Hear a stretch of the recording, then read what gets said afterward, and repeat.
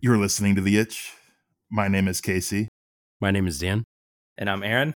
And this is the 12 Pods of Christmas. And today's pod is Starting Overdrive. It's a podcast hosted by Reg Seaton, based out of Vancouver. Yeah. Can I just make a side note that Vancouver is very high on my list of places that I want to go, and that they historically have a very good music scene? We have a friend who lives there. We college do? Friend. Yeah. Hold up. We're going to talk more about this when we're not recording this thing about Reg, because that is wildly off topic, but I'm very intrigued and did not remember that that was the truth. Yeah. Yes. So, anyway, Reg's show is, well, kind of self-explanatory in the title. It's about real stories of starting over. And the inspiration behind that was Reg has a crazy story of his own. He actually, I won't spoil too much of it because he talks about it on episode 15 of his show. But he actually was hit by a car and spent time in a coma, and it took years to recover from that. And he didn't know what was going to become of his life at that point.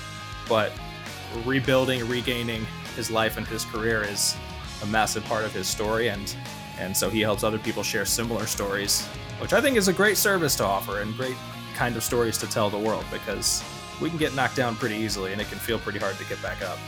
Yeah, definitely. Reg has been a fantastic supporter of The Itch, very frequently, interacting and sharing things, and I think that's great because our shows really, it's not like there's that much overlap between what we do on our shows. Yeah, he's always been a huge supporter and retweeting a lot of what we discuss, and apparently that's because he comes from a musical background himself. He does, yeah. He actually has 20 years of experience as an interviewer in the entertainment industry. He has viewed some of our favorites, Serge Tankian of System of a Down, Rob Zombie. He's spoken with Hollywood Undead, Steven Tyler, Dee Snider, Dan's favorite Pete Wentz, a Fall Out Boy.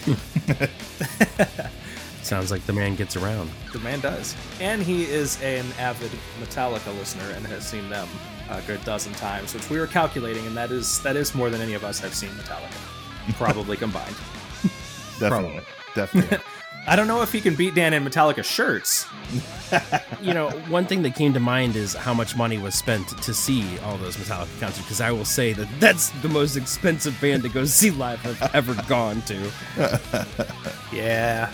With him, it might have, I would wager that at least some of those were like press passes and the like to cover them in some capacity. One would hope. Kudos to him. Yeah. My pocketbook wishes I had some press passes. Yeah. Goals for 2022, more press passes. Exactly. To Metallica shows and expensive ones. Or the amount of money to spend on 12 Metallica shows. Even better. Just willy-nilly.